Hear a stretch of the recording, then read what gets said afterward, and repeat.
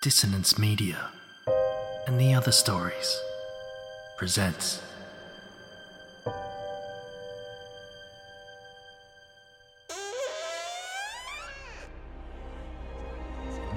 Step into the abyss of After the Gloaming, a gothic fiction podcast that delves into the depths of human emotion.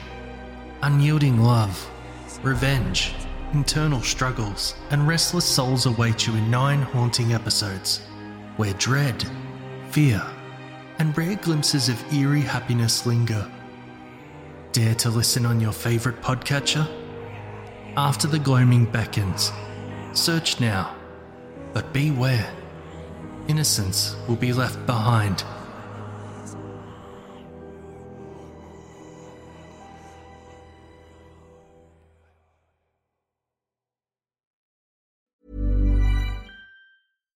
One size fits all seemed like a good idea for clothes. Nice dress. It's a t-shirt.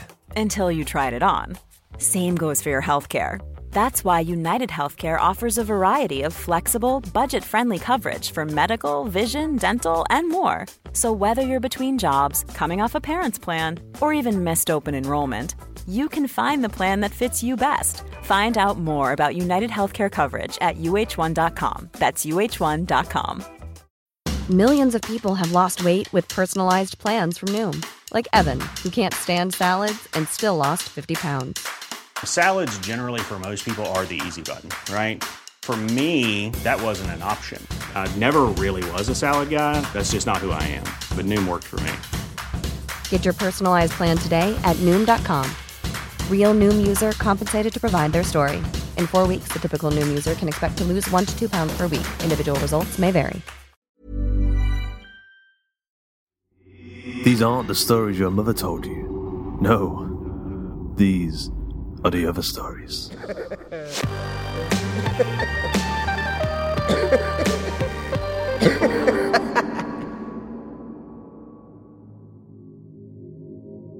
If you're interested in advertising on The Other Stories, whether that's for a podcast or maybe a small business or maybe even a teeny tiny business that you operate from the tip of your finger, then get in touch. You can find our contact information over at theotherstories.net/contact. Today's episode is American Flavor, written by Ralph Benton and narrated by Persephone Rose. Brian Dripp, Senior Fellow with the U.S. Agricultural Research Service, stared at the photo on his desk. His father, wearing that damn Medal of Honor. How many times had he heard about that medal? Even in the picture, his dad wore a judging look. Brian picked up his office phone. He had made many calls during his 40 years in service of government food research, but none so frustrating as this. Another month, just a few weeks, and he could have shown the old man just how wrong he was. He took a deep breath and dialed the personal line of the White House Chief of Staff. Brian was allowed only a single ring of hope that the chief wouldn't pick up. Yes, Dripp. Brian knew better than to start with pleasantries. Sir, I have the final results of Operation Birthday Present, Brian, you can speak freely. My phone is encrypted, and after our discussion of your initial results, I ensured that yours is as well. Brian looked at the phone. He locked his office every night, he was sure of it. He put that thought aside and took a deep breath. Firstly, sir, I again want to say what an honor this has been. I'll admit to a moment's hesitation when you told me that I was not to inform my boss or anybody in the Department of Agriculture, but the more we talked, I was all in. The sabbatical and the laboratory outfitted to your specifications must have been pretty tempting. Brian noticed that the chief studiously avoided mentioning the award, so he wouldn't either. He had some pride. A scientist's dream, sir. Directing those chemists and biologists you sent over, well, sir, they're amazing. Top-notch talent. I was surprised, let me say, that I have never heard of any of them. I mean, I know pretty much everybody in the field, and for you to find a half dozen folks of their caliber was kind of shocking. Brian was glad he hadn't said spooky. It's a big government, Brian. All sorts of nooks and crannies, if you know where to look. And the president told me to look deep. All she wants is to give the American people a little something on Independence Day. A gift from her to the greatest people on Earth on their nation's birthday. And an amazing gift it is, sir. I mean, a food supplement that will make any food taste 100% better? The potential applications are endless. Agree completely, Brian. Absolutely. And it's to your credit, sir, that you didn't give up after our initial results proved, boisterous, shall we say. Brian was relieved to hear the chief of staff chuckle at the memory. The first 2 clinical trials had worked well until the subjects became aggressively hungry. Brian's throat tightened as the image of subject C-14 coming over the counter screaming for more flashed through his mind. Which reminds me, sir, we're continuing to use chips and salsa as our test media, a good mix of solids, liquids, colors, and other variables. Sounds delicious. C-14 had certainly thought so. The good news, sir, is that they weren't clinically addicted, since after an hour or so they simply had a pleasant memory of the eating experience. But in the midst of what we called a feeding frenzy, the subjects did become dangerous. That's part of the reason I sent over that team from Homeland Security. They're a tough bunch. Brian had never warmed to those guys and their haircuts and those strange cell phones. That they are, sir, that they are. They've certainly taught me a lot about operational security, as they call it. More than I thought there was to know, frankly. The president doesn't really want this leaking. She knows it's a long shot, what with such short notice. A flavor bomb Manhattan project, so to speak. That's one of the reasons you were selected for this. We remember your key contributions to Operation Snap Crackle Pop. The people's secrets are safe with you. Brian thought of those long days in that Los Angeles biolab in 1980.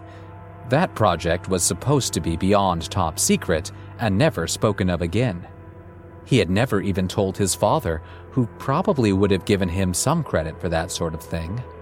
Anyway, sir, with time growing short, for Phase 2 we skipped virtual modeling and went directly to human testing, as your specialist suggested. Yes, they do believe in getting down to brass tacks. That they do. Unconventional, to be sure, but all of the constituents were already human-rated, so I decided it was an allowable shortcut. Hell yes, Drip. Always good to see a man take the initiative. Brian beamed. Fired by the praise, he stood up to sound more authoritative.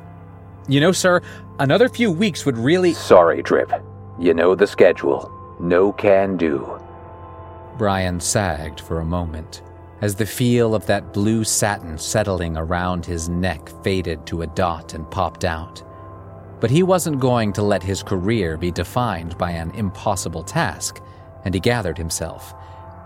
We made several modifications which eliminated the belligerent snacking, but the new variant uncovered a fresh wrinkle.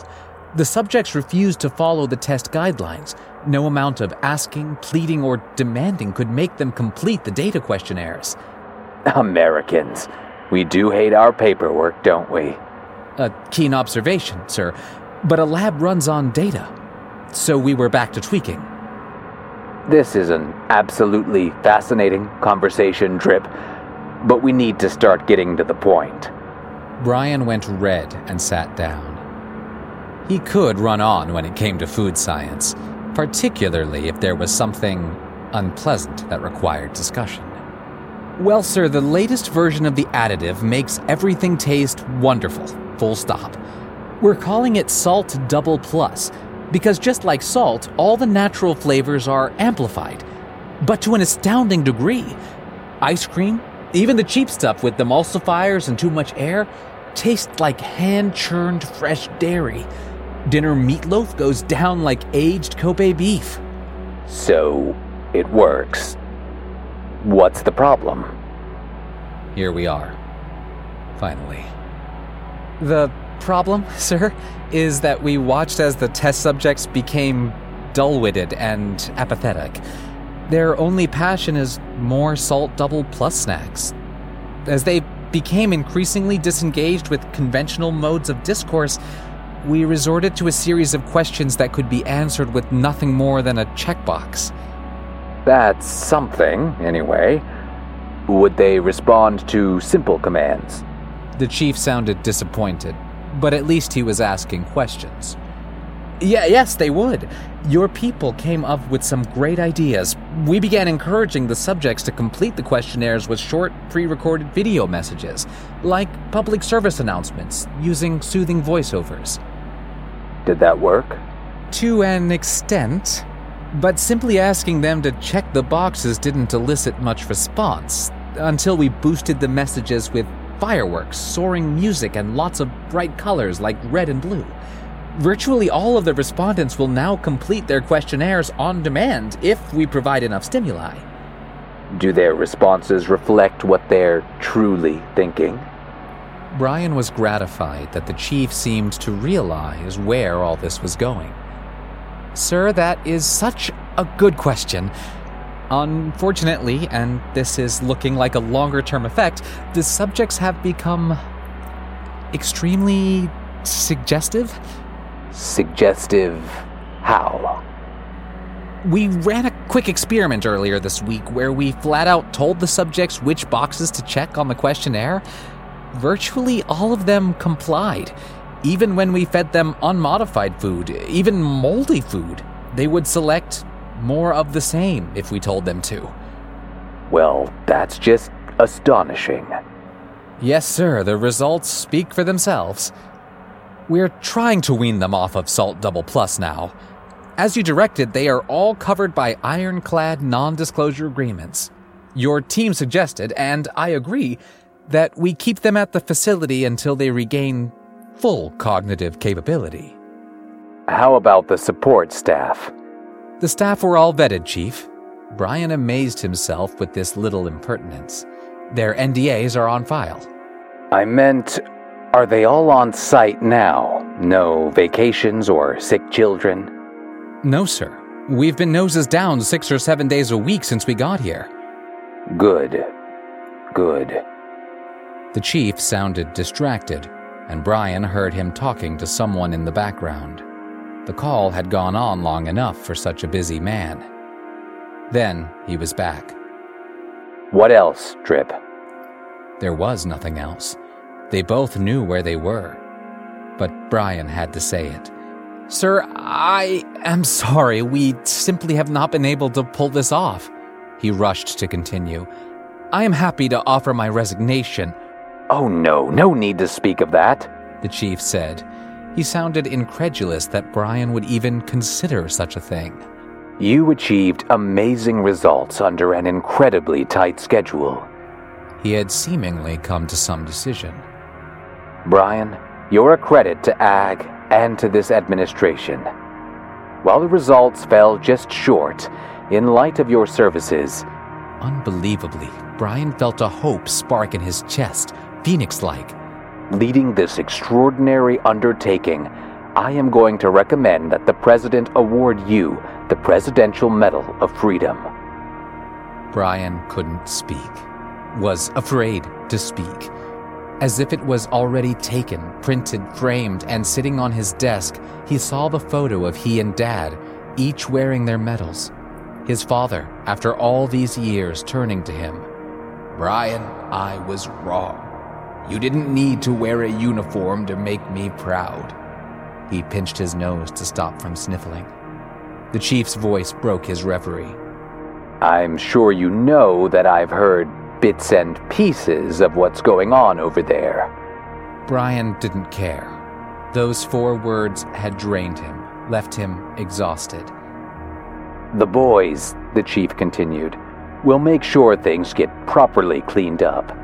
They'll just pop in and make sure all the notes and test results are thoroughly secured.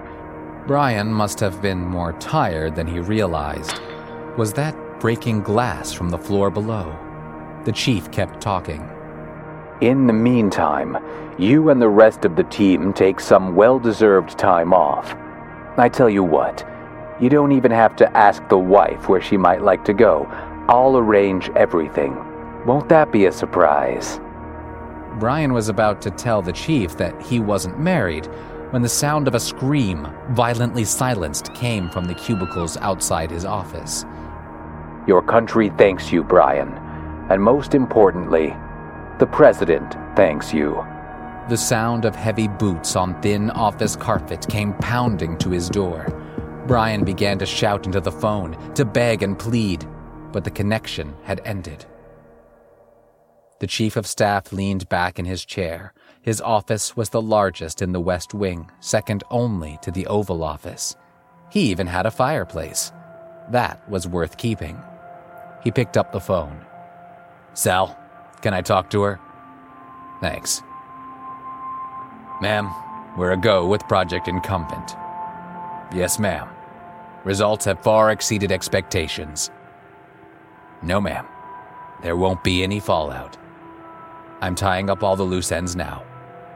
He wondered how a few hunting trophies might look while he kept half an ear open to the usual 5-minute diatribe. Good news or bad, there was always a monologue about taking credit or dispensing blame. Finally, he heard a question. We can have 100 million doses ready for the snack companies in 3 months. Yes, ma'am, I know the election is in 4 months. Just tell the committee to re-elect to crank up the bright colors and the martial music. He ended the call and thought about new wallpaper. I hope you enjoyed today's episode of The Other Stories. American Flavor was written by Ralph Benton, narrated by Persephone Rose, edited by Duncan Muggleton, with music by Blair Moon and Tom Robson, and sound effects provided by freesound.org and zapsplat.com. The episode illustration was provided by Luke Spooner of Carry On House. Ralph Benton came to his senses after decades of wearing the golden handcuffs of a corporate drone. He fled the frozen peaks of Colorado for the muggy swamps of Florida. Now there is weirdness and mystery all around him, and he is much better for it. You can find more of his work at ralphbenton.com. Persephone Rose plans to live long enough with the help of cybernetic augmentations to travel to the stars and make extraterrestrial friends. When she isn't performing satanic rituals, she scrapes by as a writer and voice actor of things that are not always for the faint of heart. If you enjoyed today's episode, you can help support the show over at patreon.com/Hawk and Cleaver. You can join our book club, movie club, and writing exercises over at facebook.com/groups/Hawk and Cleaver. T-shirts, mugs, posters, and comic books are available at gumroad.com/Hawk and Cleaver. And if you want to get help with your short stories and your podcasts, you can head over to theotherstories.net/services to see what we offer. The Other Stories is a production of the Story Studio Hawk and Cleaver and is brought to you with Creative Commons Attribution Non-Commercial No Derivatives License. That means don't change it, don't sell it, but by all means share the hell out of it. So, until next time.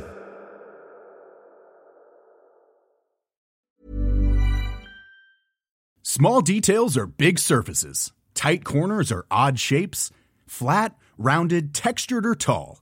Whatever your next project, there's a spray paint pattern that's just right. Because Rust-Oleum's new Custom Spray 5-in-1 gives you control with 5 different spray patterns. So you can tackle nooks, crannies, edges, and curves without worrying about drips, runs, uneven coverage, or anything else. Custom Spray 5-in-1. Only from Rust-Oleum.